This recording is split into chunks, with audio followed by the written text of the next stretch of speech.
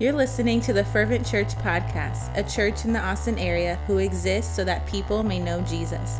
From wherever you're listening, we hope you're encouraged, challenged, and strengthened in your relationship with Jesus today.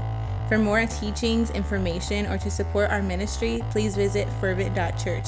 We pray you're blessed by the message.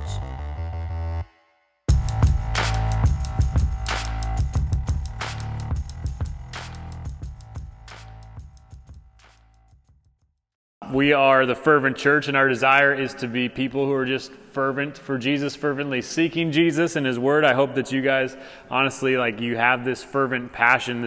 Jesus says, "Blessed are those who hunger and thirst for righteousness." And I don't know, again, this week has been very refreshing to me as I'm hungry for the Word. And I'm like, Lord, just teach me. And man, it's just one of those things where I couldn't put down the Bible or log out of my Logos app where I'm just trying to learn more stuff. It was just very fulfilling, like Jesus was satisfying. So we're fervently seeking Jesus, fervently studying His Word, fervently pursuing others because we want people to know Jesus. That's our whole slogan, but not just so other people can know Jesus, but that we may know Jesus more as well. We're currently in our series in the book of Mark, which is John Mark's account of the gospel, and we kind of went over this a couple weeks ago of who John Mark was, but this series is titled Jesus Verified. And Jesus verified. So the whole point being is Jesus is who He says He is. Jesus is who Scripture claims that He is, the Messiah. He fulfilled the Scriptures in the Old Testament that said of who the Messiah was going to be and what He was going to do. And Jesus, check this out, He will do what He said He's going to do in the future that's yet to come. So Revelation, stuff like that will happen. And so the whole idea with this series is Jesus is verified. He is who He says He is. There's people out there who try to tear down the historical Jesus, and they're like, who really is the historical Jesus? And so they start to look into what they would say is history, and they're like, well, Jesus probably didn't live where the Bible said that He lived, and He didn't do what the Bible said that He did, and at least it didn't happen like that. But I want to tell you guys just straight up is that Jesus, the Jesus of the Bible, is the real Jesus, and He is the historical Jesus, and He's the verified Jesus, and we can trust the words that are written down here. And one reason being is that it was written a couple thousand years ago is when it was finished with writing. And since then, it's been tried to be attacked and torn down, and they're trying to find different things to prove it wrong, and it's still standing today, and here we are teaching the Bible. And just an amazing thing. So Jesus is verified. We can trust what is written in the Bible, and I think we can trust Mark's account. One thing that comforts me is that Mark was a dude who left the ministry of Jesus for a while. We don't know why. We could say that maybe he had health issues, maybe he fell into some type of sin, maybe he had doubts, maybe he was just tired and hey, I just need to go back home for a bit. But for whatever reason, Mark left the ministry, the one who wrote this account of the gospel that we're studying, and something happened. I feel like something had to have happened where all of a sudden he went back home thinking that things were going to be good and he was just going to go back to normal, but it wasn't the same. Right? It's like, man, this isn't fulfilling like it used to be. It's like something's missing. And then I just believe Jesus did something in His life there where all of a sudden He just realized that, man, nothing compares to living for Jesus. Nothing is as satisfying as living for Jesus. And so Mark came back to the group, and eventually he wrote this gospel account that we're reading here tonight. Last week we saw Jesus tempted, verified through temptation. You may think that Jesus or God doesn't understand you. He doesn't understand you. He doesn't get you. He doesn't care about you. And that's what a lot of people say out in the world. I've had professors at Pima back in Tucson, right, that would just mock God and Jesus. And it's like, how can you serve an impersonal God, right? And for me, it's just you don't read the Bible, do you? You don't know who God is. And it just gets me a little heated, if you will. But we serve a God who understands us. And last week we saw that Jesus subjected Himself to temptation. And that very fact shows us that He loves us. Hey, I want to be able to sympathize with you. So Jesus, being God, subjected Himself to be tempted by Satan so that He could tell us that I understand what it's like.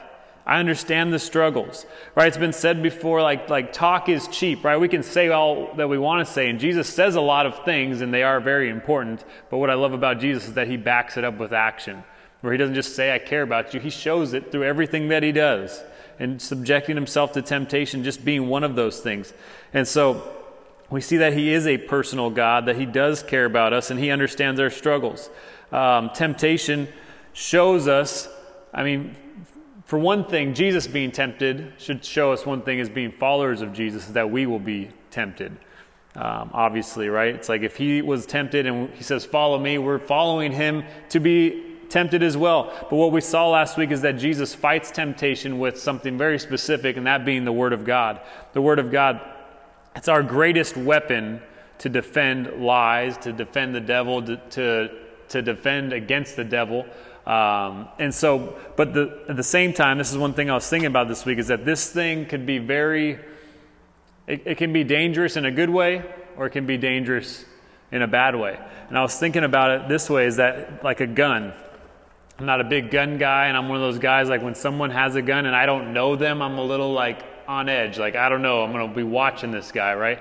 And but then there's some of my friends who just know guns a lot, and I feel very comfortable and safe, and I don't really care. But I think about it this way, is like a gun can be a very dangerous thing if it's in the hands of someone who doesn't know how to use a gun. They've never been through any training. They know that if they pull the trigger that it'll shoot a bullet, but that's the only thing that they know about a gun, right? But if you have like a soldier who comes around, who's been to war, they've been trained for years and years and years, it's like all of a sudden that weapon, that gun, is actually something where he knows how to wield it, if that's the right word.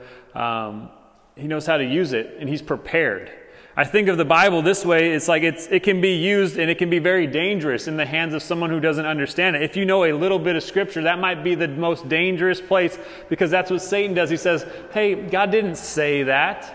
He's just trying to hold out on you. That's what he did with Eve. Sold her little bits of God's word, but twisted it.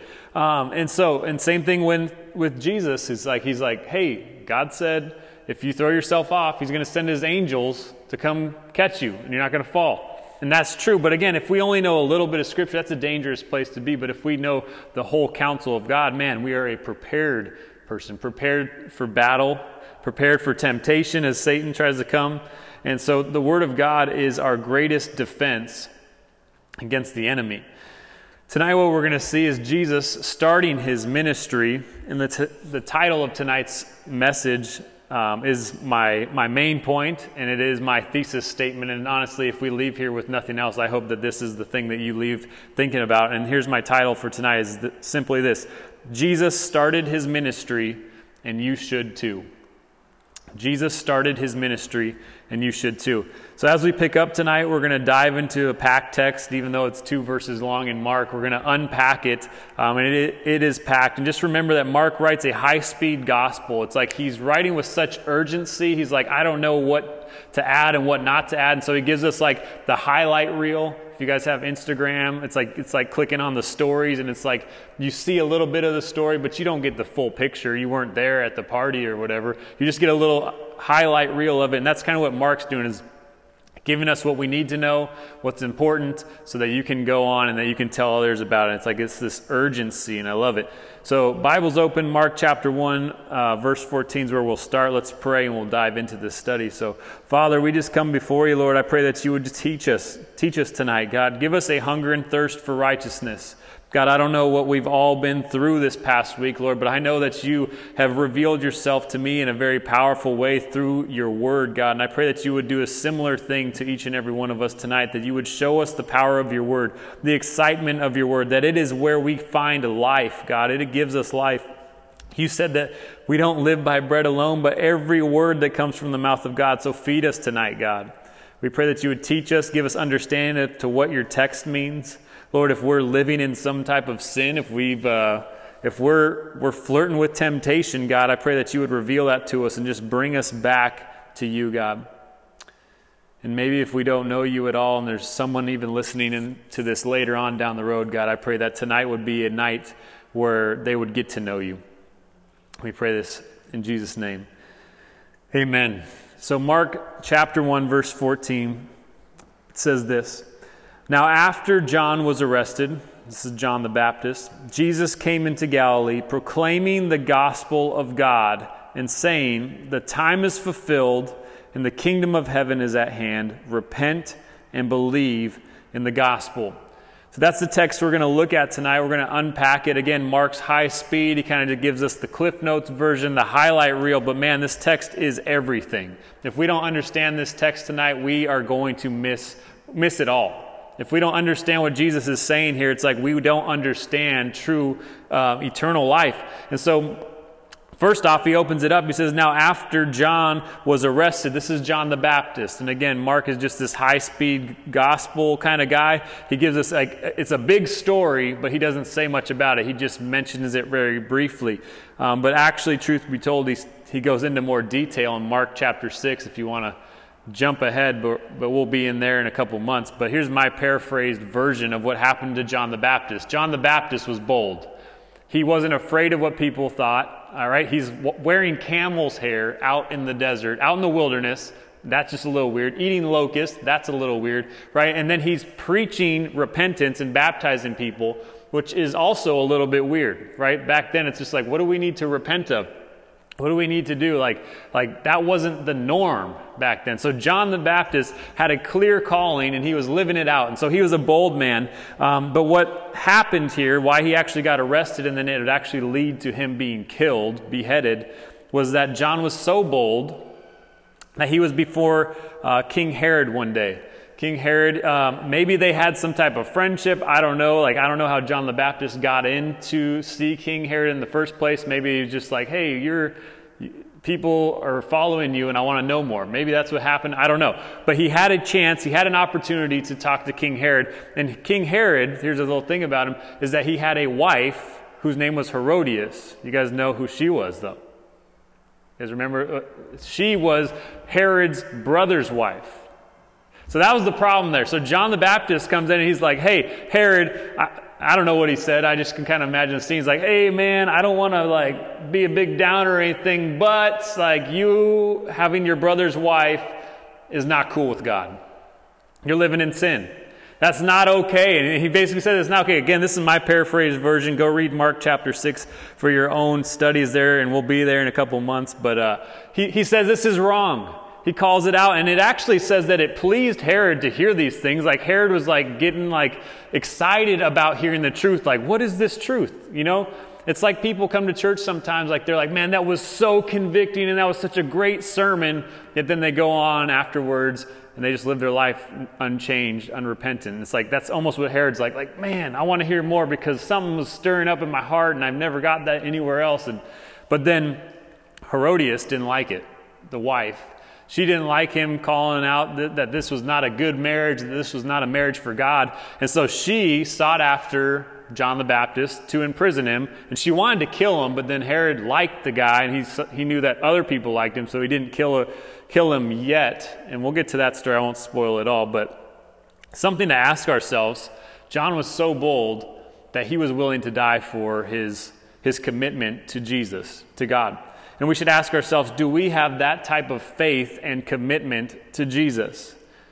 Just hey, whatever comes, are we committed to telling the truth? Are we committed to telling people things so that they may know Jesus? See, living a life after God, following God, it does not and probably will not be an easy life. I think that's a misconception. It does not mean that it's going to be free from trials. Matter of fact, I think it's going to be more trials. So when we come out here to plant a church, when we're going through trials and seasons and we're why do we feel this way? Well, it's because we've stepped out for God in a big way, and now He's coming at us, trying to attack us, trying to bring us down, make us feel discouraged, right? But do we have the type of boldness, commitment, and faith like John the Baptist, where it's hey, I'm sorry, Herod, but I got to tell you, you're in sin. I know you're the king and all, and I could probably die for saying this, but I need to tell you it. Are we willing to take a stand for Jesus and start our ministry? And this is what I want us to understand, especially since it's us church plant folks here, is that when I'm talking about your ministry, I'm not talking about, hey, starting our church here. Okay? That's part of our ministry, but I want you to understand that God has a ministry for each and every one of you. Are you willing to take a stand and start your ministry, even if it may mean trials and hardship along the way? Even if it means that you lose friends along the way. And some things that ministry again, it doesn't just mean church, although I think church is a great ministry. It doesn't mean just serving in church, although I think we should all be involved in serving in church in some way or another. But here's a few things. It's feeding the hungry, clothing the the naked, caring for people just in general need. That's ministry. Talking with people, counseling them, like, hey, how are you doing? That's ministering to people. You know, when you actually, hey, how you doing? They open up to you, you give them some counsel back, you just give them an ear to listen. That's ministry. Teaching people God's word, obviously ministry, but it doesn't mean just from a pulpit standpoint, but like teaching God's word at work when there's somebody there and they do something and you just like, hey, like, the Bible talks a lot about that instance and whatever you're going through right now, and that's ministry. Giving someone a ride somewhere, that's ministry, and it can mean so many other things to us. But as followers of Jesus, and Jesus ministered to people, we should try to be like John in the fact that he's so committed to fulfill his ministry no matter what. No matter what. So that John was arrested. Eventually he was killed. But John was arrested. Then it says, and then Jesus came into Galilee. And I want to hang out here for a minute and try to paint the picture. And this is where I got like just lost. Not really lost, but I was just enjoying Bible study. I just love knowing more stuff about it. So Galilee. Galilee is a special place, but honestly, it probably wouldn't be anything if Jesus hadn't been there. Galilee would have just been some town that nobody ever heard of. Not a town, it's a region. But Galilee is a special place, and it was special because that's where Jesus lived. That's where Jesus, like, headquarters of ministry happened, and Scripture actually says that he lived there. To paint the picture a bit, Galilee was a small but large town, and I need to explain that, but Galilee was small in size, like geographically. It's probably 60 or 70 square miles, and that's why Jesus could actually move around so much. When we look at Scripture, we're like, how did Jesus get there on foot? This was before planes, trains, and automobiles. It's like, how did he get so many places? Well, it's because it wasn't that far. It wasn't that far. So Galilee was a region, and here's the thing to just paint the picture. So Galilee was like a state, okay? We live in the United States of America, and in the great state of Texas. And we live right now, or we are in Hutto, a city. So Galilee, it would be like Israel is the country, Galilee is the state. Then inside Galilee, there are other little towns and villages. And some of those would be Nazareth and Capernaum. Those are a couple towns or villages inside of Galilee. So Galilee, again, though it wasn't real big land-wise, but it was well populated is what people would say. And so it wasn't very big in size, but which again helps us understand how Jesus got so many places all the time. But Galilee wasn't very big, 60, 70 square miles. And so here's something I was just reading on. So how big is Austin? So Austin, the city, is 270 square miles. So it's much bigger than Galilee. But Hutto is 8 square miles. So it's much smaller than Galilee. So you just kind of get a little picture just in our day and age. But even though Galilee was not large in terms of land, it seems as if it was well populated. And I think this is very important to note, because even though Jesus didn't go all over the world, and back then the world was very condensed over there in the Middle East. Like that was the whole world. Like America wasn't here yet, okay? And so we think, well, how did Jesus impact the whole world and he's just in such a small place? Well, it's because it was so well populated. And it's like if you can impact the people around you, you can impact the world. And so Jesus starts to impact the people around him. And so what some commentaries and scholars say about Galilee is that I think it's Josephus. Josephus writes that there was 204 villages or towns inside of Galilee. That's a lot of towns. I don't know how many Texas has. I find out a new one every single day when I'm working for FedEx. There's a town like a little bit north called Waterloo. Did you know that? There you go. Okay, we had one person that knew that, 2 people maybe, and everyone else just learned something new. Waterloo is not just a can of water at Costco. It's a town in Texas. But anyways, so there's 204 villages or towns in Galilee. And then one commentary says this. He says that not one of the towns was less than 15,000 people.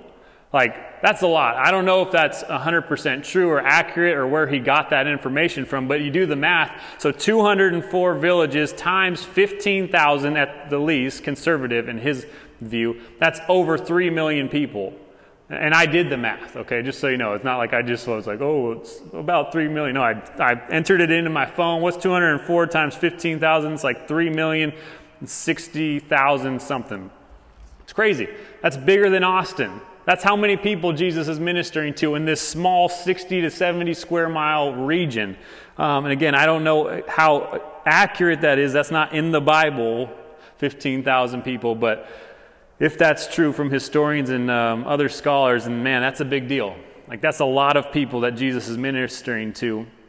And then so more on Galilee is that it was a place populated by many people, both Jews and Gentiles. And why is that important? Well, first off, Jews. It's like Jews were the chosen people of God. They were kind of God's people, God's nation. And so I think a lot of people get like, oh, well, like they're the favored child, the firstborn. You get everything. Like, it's unfair and it's jacked up for everybody else, but you just get all these good things and God's favor and blessings upon you.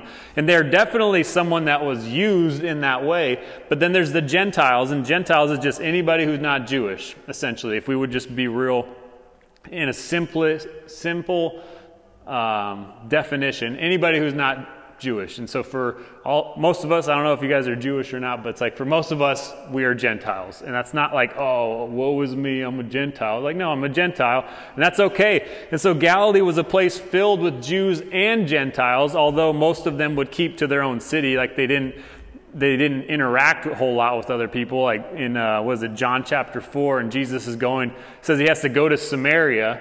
And then Samaria was a place that Jews didn't go because there's Gentiles there who are like acting like Jews. But anyways, that's another story for another time. But so there's Jews and Gentiles, and that's a big deal. It tells us something about Jesus. If Jesus is going to Galilee, if this is where he started his ministry, he started it here and because he came for all people, Jews and Gentiles alike. And I think that's important, especially in our day and age when we see a lot of division with race, ethnicity, different types of things. It's like Jesus came there for the Jews and the Gentiles, both different races, ethnicities, backgrounds, lifestyles. And check this out, he came for even different people's beliefs.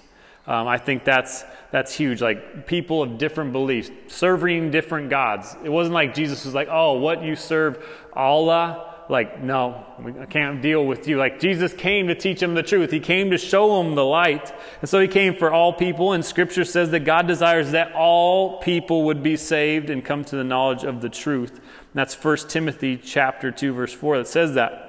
So just note that as you pursue your ministry and your calling in life, just note this, is that be open to all types of people. I think we get too messed up when we focus on one person or one type of people group and we're like, I'm trying to reach these people. Just be open. Just be like, God, who do you have for me? And whoever God brings into your life, into your work, into your home, into your just realm of friends, it's like, just be open. It's like, okay, God, this is who we got. Like when I led the college ministry, we got a lot of people that I wouldn't go out searching for, but we got a bunch of people and it's like, well, all right, Lord, this is who you gave us and I'm going to love them and I'm going to teach them, I'm going to serve them as best I can. It's like, don't be so narrow-minded. Just be open to whatever God would do and use your life to impact and influence them. So Jesus comes to Galilee. That's the second part of that first verse. Comes to Galilee, a place filled with all types of people. But if we go a little bit deeper, these verses will be on the screen. Matthew chapter 4, it covers this in more detail. And it tells us why Jesus went to Galilee. Not just because it's all types of people, but check it out. Matthew chapter 4, verse 12 says, Now, when he heard that John had been arrested, he withdrew into Galilee. And leaving Nazareth, he went and lived in Capernaum by the sea in the territory of Zebulun and Naphtali, so that what was spoken by the prophet Isaiah might be fulfilled. And this is what was written, the land of Zebulun and the land of Naphtali, the way of the sea, beyond the Jordan, Galilee of the Gentiles, the people dwelling in darkness have seen a great light. And for those dwelling in the region and the shadow of death, on them a light has dawned. So again, that's Matthew chapter 4. And notice it's the same story as what we just read in those two verses. The same story, but with more detail. Like if you want to know Jesus more, read more of his word. If you want to get a fuller picture, start to read and understand Scripture more. So John had been arrested. Same thing in Matthew's. He says Jesus withdrew into Galilee. Says he left Nazareth. This is why Jesus is called Jesus of Nazareth. He came out of Nazareth, and Nazareth is in Galilee, and he went and lived in Capernaum, which is also in Galilee. So don't think that it's a contradiction, like, well, it said he was going to go to Galilee, but he went to Capernaum. What's up with that? It's like, no, Capernaum is in Galilee. But notice this is why he did this. In Matthew, I love his account. Number one, he did this and went to Galilee, to Capernaum, specifically to fulfill Scripture. All right? It was part of the plan. It wasn't an accident. It's like when Jesus does something, it's not on accident, like, whoops, I didn't mean to fulfill Scripture. It's like he went there specifically to fulfill Scripture. Isaiah chapter 9, verse 1 and 2 is the Scripture that was actually fulfilled. And we talked about that a few weeks ago, where it's just, that was written 600 or 700 years prior to fulfillment. Like, that's just amazing. Testifies and verifies that Jesus is the Messiah. So he does it to fulfill Scripture, number one. But number two, he does it so that it may be said that the people dwelling in darkness have seen a great light. He came to the darkness to show them the light. But check it out. He came so that it may be said that the people in darkness have seen. Doesn't say that he came so that it may be said that they have believed in the great light. It's like the light has shined, it's shown. It's like now you have the opportunity. Do you want to accept it or reject it? So he goes to Capernaum in Galilee. A little more about Capernaum, the actual name, like if you get into that, it's like it means a disorderly accumulation of objects. Like that's one of the definitions that comes from that name, Capernaum. A disorderly accumulation of objects. So just a place out of order. That's really what it means if we want to just boil it down. And it's just interesting to know that that's where Jesus goes. That's where he sets up his headquarters. That's where he's planting a church. Isn't that crazy? It's like he goes to the darkness to plant this church, and it says in that he went there, he lived there, and this is when he started his public ministry. He went to the disorderly, we could say, to put things back into order. But check this out later in Matthew's account, and this is Matthew chapter 11. I think we'll have this on the screen as well. It says this, though, about Capernaum. He says, this is Jesus speaking. It says, "And you, Capernaum, will you be exalted to heaven? You will be brought down to Hades. For if the mighty works done in you had been done in Sodom, it would have remained until this day. But I tell you that it will be more tolerable on the day of judgment for the land of Sodom than for you." Here's some mighty words, like weighty words. Like this is like if Jesus said that to you, it's like, hey, it's going to be better for Sodom than it is for you. What he's saying is that you are deeply flawed. You are deep in your sin, your unrepentance, because remember back to the Old Testament, it's like God rained down fire and sulfur on Sodom because of their unrepentant, sinful lifestyles. Pretty hardcore. That's pretty hardcore. And then Jesus here, like that's the next step further is saying like you are worse than Sodom. That's what he's saying to Capernaum. He's saying you guys are more sinful than them. So think about it. When we're thinking about this, it's like, okay, Jesus is starting his ministry. He's fulfilling Scripture, but he goes to the darkness, and really what we could say like the darkest place that you can get is what it seems like. He goes there to start his ministry, to be a light, so that it might be said that a great light has shone.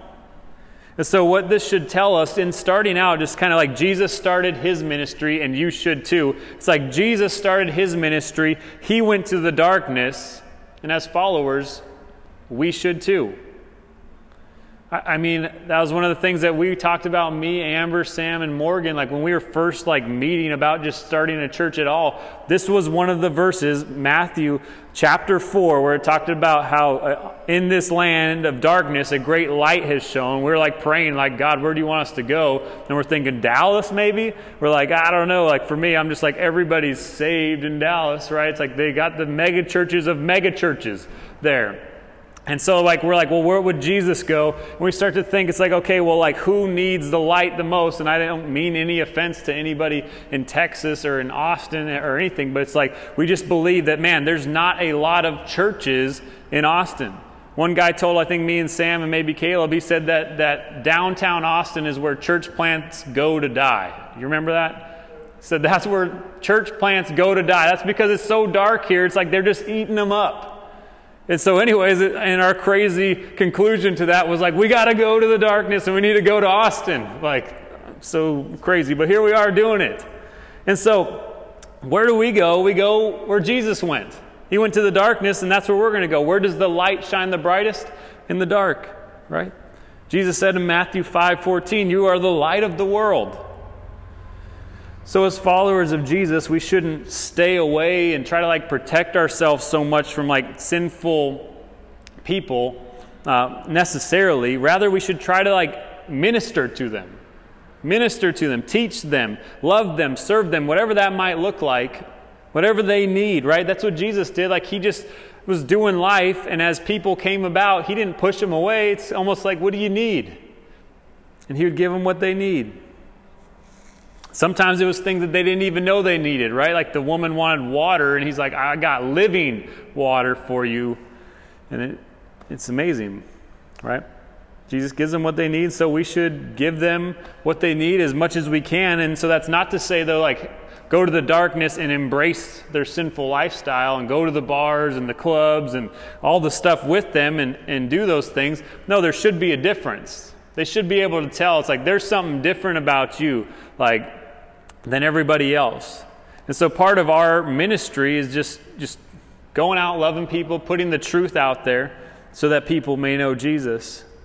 And this is one way that I think about it is you need to understand that in ministry, you're not failing if you told someone about Jesus and they didn't give their life to the Lord. That's what I want us to understand, like in a very real sense, like right here, like we have our church plant group. This is us here. Like we're not failing tonight because we don't have a packed house. We are doing our ministry. We're doing what we're called to do. We have put out invitations. We've invited people, and people have come, and it's good stuff. But just understand, part of our job is to just simply put out the invitation. That's our job. We can't save them. We can't get them to change their life. We put out the truth. We say, this is the truth. In a sense, we're like, hey, we're like the lawyer. Like, this is the plea bargain that they came up with the Lord, God Almighty, by the way, came up with. Here you are. It's on the table. Would you like to take that offer or not? Right? Like, I've been to jail before, and there was a plea bargain, right? And it's just like, the lawyer was like, do you want to take this? And I was like, that sounds pretty good. 2 days or 12 days. I'm going to take the 2. Okay? And that's what we're doing, though. We're presenting the plea bargain. Here's the truth. Now it's up to you. And part of the results is people are going to reject it. But understand this, is that even if they reject it, we're still doing our work. We're fulfilling our ministry because God's going to use that one day when they're before the Lord. And they're like, Lord, I didn't know about this. And they're going to say, wait, remember that one time when that dude told you about me? That I came so that whoever believes in me would not perish? It's like now all of a sudden there's evidence against it. So we should be fulfilling our ministry in the darkness no matter what. So Jesus goes to Galilee, and then the word that he has for him is powerful. And like I said, starting out, this is everything. I mean, this is everything. If we don't get this, we miss it. And so he says this. He gives them a word. And have you ever had someone come up and say, man, I got a word from the Lord for you, or I got a word for you that I just feel like I need to tell you? And sometimes it's good stuff, and I believe it's true. I believe it's a prophetic gift. I've experienced it, but then there's times when I'm like, that's crazy nonsense, I appreciate you sharing that. Not really, but I'm going to, it's just, there's some craziness to it, but like Jesus has a word for them, and this is what I want you to understand. Jesus has a word for us, and even if we're all saved in this room, it would do us well to just understand this and just get excited about what is going on here. So Mark chapter 1, verse 15, he says this, it says, he came to Galilee, proclaiming the gospel of God and saying, the time is fulfilled and the kingdom of God is at hand. And let's pause right there, actually. The time is fulfilled and the kingdom of God is at hand. So let's break that down real short, simply. The time is fulfilled. Meaning like, hey, the season of life apart from God is over. Like the season when you had to try to atone for your sins. In Hebrews, it basically says that you could sacrifice all day long and you still wouldn't be able to pay for your sins, which is crazy, right? Because what that tells me is God gave them a task that is not achievable in the Old Testament. It's like, hey, Go ahead and sacrifice all these animals to atone for your sins. But at the end of the day, it was all a picture pointing towards Jesus, that Jesus is going to come. John the Baptist, being bold, says, "Behold, the Lamb of God who takes away the sins of the world." Right? And so, anyways, he says the time is fulfilled. Like that season is over. God is here. Emmanuel, God with us. The time is fulfilled. And our ultimate atonement, our Savior, Jesus, is here. And so he says the time is fulfilled, and he says, and the kingdom of God is at hand. I love this, and this is the one thing that I was just getting excited about again. The kingdom of God is at hand. Basically what he's saying is, it's this close. As far as your hand is away from your face. He's like, the kingdom of God is right here. It's not some far-off theology or idea that you need to wait for forever to come. Jesus is like, it can be experienced right here, right now. He's like, it's real, it's here. And this is the thing he's doing, is he's inviting us all in. The kingdom of heaven is at hand, and I want you to come in. It doesn't matter your nationality, your ethnicity, your past sins. He wants you to know that you are invited into his kingdom, and that you can be a part of it. And what I love is the next part of the verse, is because if he didn't give us the next part, we'd be a little screwed. Right? It's like, okay, the kingdom of heaven is at hand. Awesome. It's like pointing at that house. That's yours, but the door's locked. Like, how do I get in? Like, I can't get in without the keys, but here's the keys to getting in. Repent and believe in the gospel. What I would say is the two keys to getting into the kingdom of heaven. Like, these are the two things that we have to do. And I don't want you to think that we have to do works to get in, but we do need to do something, right? It's like if Jesus calls, we got to pick up the phone. Say, what's up? What do you got for me? Right, so the two keys to getting into the kingdom is repent and believe. And they both go together. You can't get in. It's like on a house, when you got two locks, you got a deadbolt, and then you got the doorknob. Sometimes they're two different keys. That's like what this is. It's like the top one's repent. Okay, I got it. But the bottom one's locked, and it's a different key. Yeah, it's believe in the gospel. So repent means this. It means to turn. It's a verb. And this is what I love just again about Bible study. You just learn some more stuff about it. Repent is I believe the Greek word metanoia. Metanoia, and what it means is means change. Like change, and then noia is mind. And it's change your mind.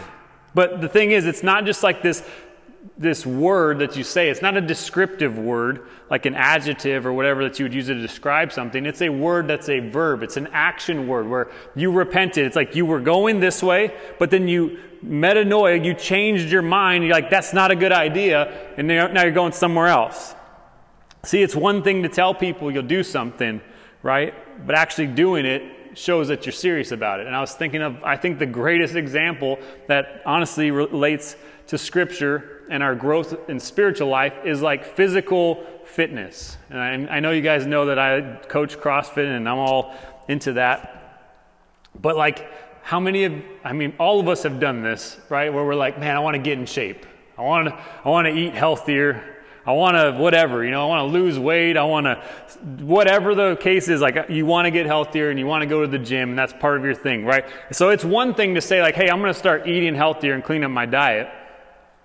That's saying it, but to actually do it, that's when you're oh, you're serious.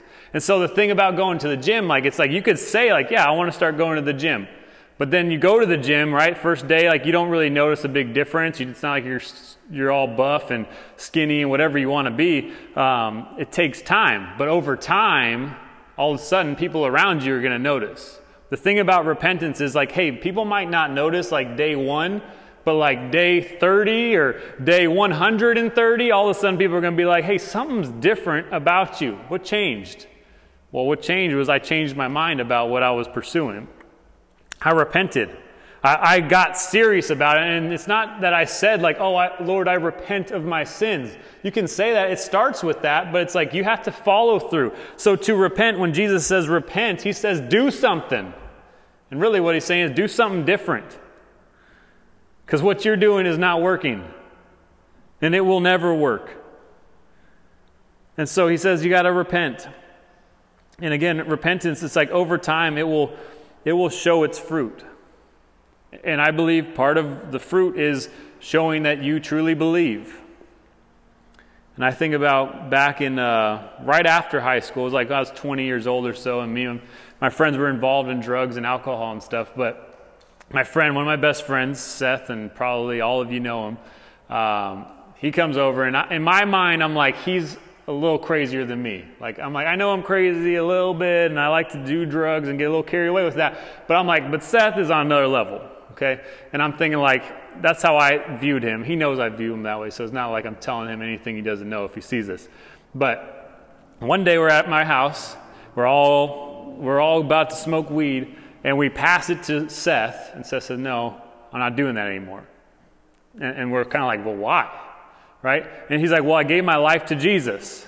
And so for me, and so if you know some of my background, it's like I grew up in the church. When I was 13 is when I started smoking weed, and then when I was 15 is when I stopped smoking weed, the first time anyways, and that's because I honestly understood the gospel for the first time in the Bible. I grew up in church, but it wasn't until I was 15 that I just realized there's a difference.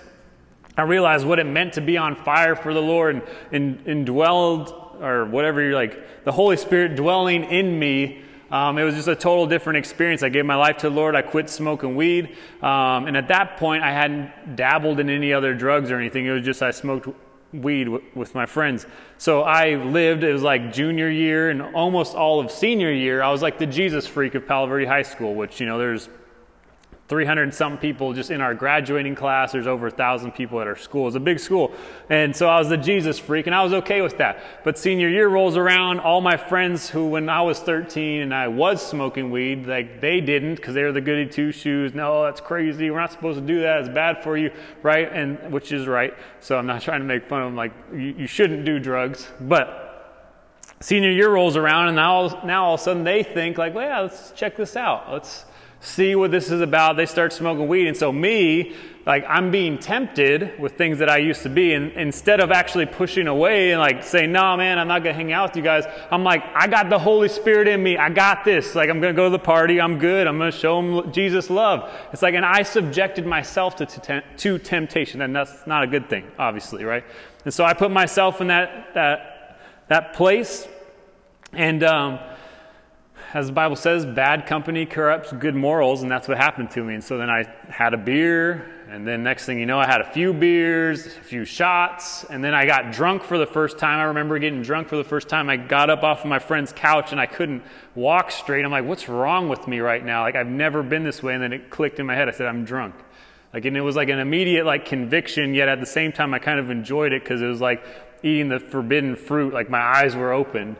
And so then I got drunk, and then one day I'm drunk outside. I'm sitting down, and my friend is smoking weed right next to me. And again, just stupid. Why am I subjecting myself to this kind of temptation? And then he says, do you want to smoke this? And so I'm, yeah, sure, why not? And then I just started smoking weed, and I started doing all kinds of other drugs. And so my thought when Seth was I'm not doing that anymore, I gave my life to Jesus, I'm thinking, I've done that too, Seth. That's cute. You'll be back. That's what I thought. So I thought in my head, you will be back. Not that I don't believe in Jesus, not that I don't believe in God and any of those things. I just thought you're going to be back because that's what happened to me. That's what's going to happen to you. But then over time, days go by and Seth doesn't come back, or he comes over, and instead of me being weak and indulging in sin and kind of creeping into it, Seth's no, I'm not doing that. And he intentionally doesn't drink anymore or whatever. It was very convicting to me. Again, I knew the Holy Spirit. I knew God. I knew what His Word said. And I'm being convicted because I'm this, I should be you, Seth. I should be telling you this stuff. And Seth knew that too. He knew that I knew the Bible, and he would use that against me in a good way.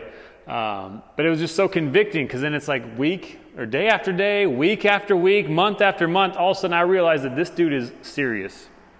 He repented. And it was obvious. Repentance should be obvious to people over time. It should be obvious in your life. John the Baptist, I think it's in maybe John's account, but he talks to the Pharisees. He says, bear fruit in keeping with repentance. Repentance should bear fruit in your life. Just like going to the gym should change you eventually. Changing your diet should change you eventually. And if it doesn't, then you're not doing it right.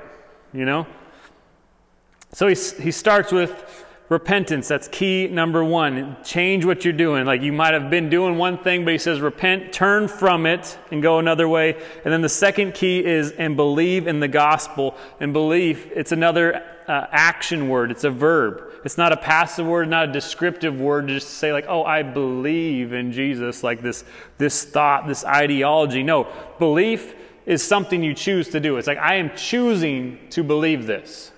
I'm choosing to believe it, and belief should bring about, just like with repentance, belief should bring about action. I think a word we could put in there instead of belief to help us understand more is faith. We're like, oh, I got faith.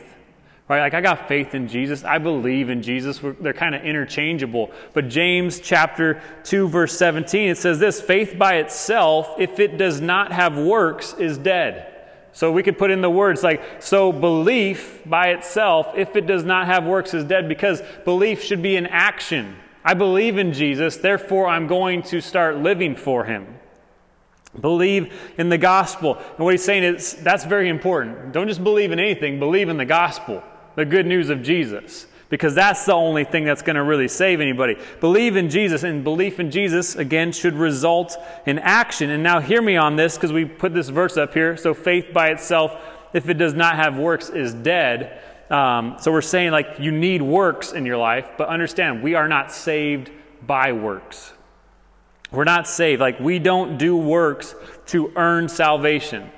We don't do works to earn faith. Like, oh, now I have faith. We don't do works like, oh, now I believe, right? It's like we don't do that. We do works because we have salvation. Because we believe, like that's why we do works. Because we're saved. Because we have faith. Because we have repented. We believe, and that's where our works come from, out of there. So belief, true belief, it's like if you really believe going to the gym is going to make you healthier, like you should be living it out. Like we do works because we've repented of that. Stop living for ourselves. Now we're going to start living for Jesus. And so those are the two keys, repent and believe. You need both. It's like you can't get into the kingdom if you don't repent of your sins. You can believe in Jesus, right? But if you haven't repented of your sins, then you're still dead in your transgressions. But it's like, but if you believe in Jesus, or if you've repented of your sins, but you don't believe in Jesus, well, you missed the biggest thing ever. Like Jesus says, I am the way, the truth, and the life. It's like, so you ain't getting in if you don't believe in Jesus. At all, you don't even have a chance. Repentance, I wrote this down. Repentance without belief, think about it. Maybe there's people in your life, it's commendable because it's like someone changed their life, but they don't believe in Jesus. You have any people you know about like that? At the restaurant I used to work at, there was a bartender. She used to be a heroin addict, but she's like a full-blown atheist. Like me and her had many conversations, and most of them were civil, which was always fun because we would engage and just understand each other's mind. Like, why do you think there's no God? And she'd be like, why do you believe the Bible? And we just have these conversations. But she was a heroin addict, and so when she went to rehab, she knew she needed to change, like she needed to repent of being a heroin addict, and so she would go to all these rehabs, and none of them would work. And she said all of them were faith-based, although not necessarily Christian-based. She's like, it was all about a higher power, and she didn't believe in that. So she had trouble for a while, but then she found a program that worked for her, and I don't know exactly what it was. But as far as I know, it's like to this day, and that was 10 maybe more years ago that she became clean. She has been clean. And so for me, that's mind-blowing. I'm like, you repented of sin. I didn't know you could repent of sin without the Holy Spirit, right? It's like, and so that shows me something, is that God has actually put probably more in you than you think. Like you can change your ways of living, but all that does, repentance, it's like you have enhanced your life on earth, but you're still doomed to hell. You still don't have eternity. And so like it's commendable, like, man, that's awesome that you got off heroin. I don't know how you did it without Jesus, but praise the Lord. I know you don't believe in him, but man, it was totally the Lord. You know what I'm saying? But repentance without belief, it's nothing. It doesn't do us any good. And likewise, belief without repentance, what is that? That's hypocritical. Well, I believe in Jesus, but I'm still getting drunk and high and doing whatever I want to do. Right? That's why people hate the church and don't want to come here. They don't want to hear about Jesus. They don't want to hear about the Bible because they're like, everybody's hypocrites. They say that they believe in loving and serving people, but man, they're just full of judgment and just looking down on people, and they're arrogant and think they know it all. It's like belief without repentance doesn't do us any good either. It's hypocritical, and it's honestly like repulsive. When you see a hypocrite, you're just like, I don't want anything to do with that. That's part of my heart's desire, that we would show the world, or at least the world around us, that we are a church who's hopefully not hypocritical, where we're like, no, we know we're wrong, okay? Like, we're not trying to say we're 100% right and know it all. So it's like, if you don't know it all and we don't know it all, welcome to the club. Come on in, man. It's for everybody. Jesus is for everybody. And so belief without repentance is foolish, but repentance with belief, again, the two keys, is a powerful thing. It's where we find the true abundant life that Jesus talks about in John chapter 10. Like, if we repent and we believe in the gospel of Jesus, man, that's where true life comes from. It's where we find ourselves. Like, when we repent and believe, we're not working for salvation anymore. We're working from a place of, we already have it. Like, since I'm saved, since Jesus died for me on the cross, since he rose from the grave there, it's like, because all that has happened, like, and I have repented and chose to believe in it, now I want to live for him. I want to live for him. Like, we got to understand that. And that's what the next thing is. Like, when we start our ministry, we repent and believe. That's the first call for us, where it's like, if you want step one, repent and believe. Because the kingdom is at hand, and if you want in, then that's what you got to do. The next step, I would say, is like Matthew 28. It's like, now go and make disciples of all nations. That's the next thing. It's like, so really what we see is like, Jesus is the foundation. We don't need to make a foundation. It's already there. So the work has been done. And then what we're doing is like building upon what Jesus did. But think of it this way. I was like, okay, Lord, like, it's kind of like you've laid the foundation, like the concrete slab, and we're building the house. And I feel like God, like, it kind of like revealed to me, like, no, I built the house. Like, I am the slab. I built the house. Your job is to fill it. I was like, dang, okay. Like, that's what it is. It's like, we're not doing any work. We're not like, oh, Lord, I'm going to build a church. What does that even mean? Like, we can build things to bring honor to the Lord, but really we're just trying to get people into heaven. That's what God calls us to do. So we repent and believe in the gospel. It's the keys to the kingdom, as Jesus says. He's like, I'm giving you the keys to the kingdom. And so it's the keys to the kingdom. It's the keys to a relationship with God. If you want to know Him more, you start with repenting and believing in the gospel. And then the keys, now that we know what they are, and we know this stuff, it's like now our responsibility is to share those with others.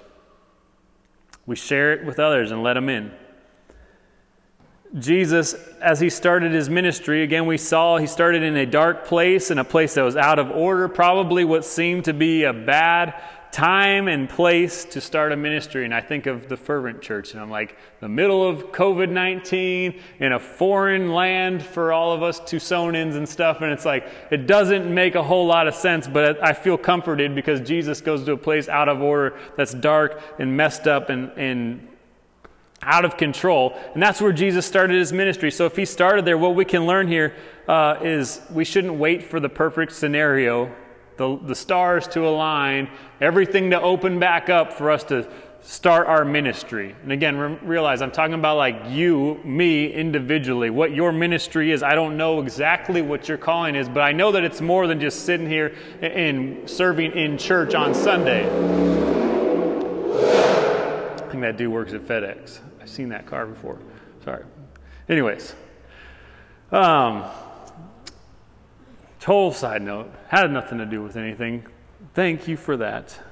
But the perfect time, it's not going to come. The time, as Jesus would say, the time is fulfilled. And I mean, for us, it's more fulfilled than it's ever been, where it's like, and the kingdom of God is at hand. It's like, Jesus is coming back any day, and so we should be doing our part to just try and get people in. And first off, make sure we're getting in. Like, if you guys are living in sin, like, we got to repent of those things. And was it Galatians 5 that I shared last week, where it talks about, it's like, those who practice such things will not inherit the kingdom of God. Like, the idea is like, those who are living in sin will not inherit the kingdom of God. It's not those who stumbled and messed up. It's like, we stumble and then we repent. And then we believe, oh yeah, that's right. Jesus died for my sins on the cross, and it's because of Jesus I'm forgiven. And I believe it, and I believe that Jesus rose again. He's going to make a place for me, and he is coming back again. Therefore, I'm going to live for him in the meantime. And so we gotta live like he's coming back tomorrow. The kingdom of God is at hand. So just as Jesus started his ministry in a somewhat sketchy setting, it's like we got to start ours. What are we waiting for? We start by, like I said, we let Jesus minister to us, but it's like after the repentance and belief is there, like now we got to go and do something with it. We got to tell others. I want to close with reading this. I don't know if the screen's, is it working? 2 Timothy chapter 4. 2 Timothy chapter 4, verse 1, and it says this. It says, and this is Paul speaking, he says, I charge you in the presence of God and of Christ Jesus, who is the judge of the living and the dead, and by his appearing and his kingdom, preach the word. Be ready in season and out of season. Reprove, rebuke, and exhort with complete patience in teaching. For the time is coming when people will not endure sound teaching. And I believe like we're seeing that happen more today than ever before. It says, the time is coming when people will not endure sound teaching, but having itching ears, they will accumulate for themselves teachers to suit their own passions, and will turn away from listening to the truth and wander off into myths.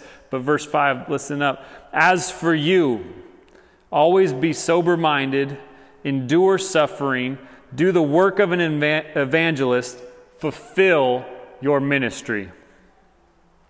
Fulfill your ministry. It's your God-given calling.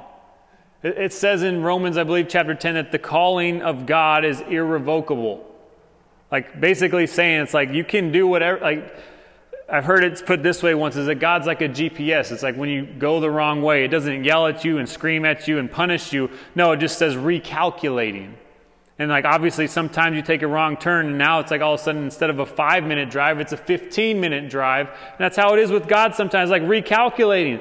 It might take a little bit longer to get there and to fulfill your ministry because you added some turns that we weren't supposed to take in there, but he's going to get us there. And so it's like we got to fulfill our ministry. It's ours for the taking. God has one for you. So seek God, repent and believe and start your ministry. Jesus started his ministry, and so should you. Amen? Will you guys stand with me and let's pray? Father, we just thank you for your word. It is exciting. It's alive. It's active, God. And I just pray that you would continue to give us a hunger and thirst for it. That this wouldn't be the only time we read your word this week, God. This wouldn't be the only time we think about your word this week, God. Help us to understand that you started your ministry and you're calling us to start ours as we follow you.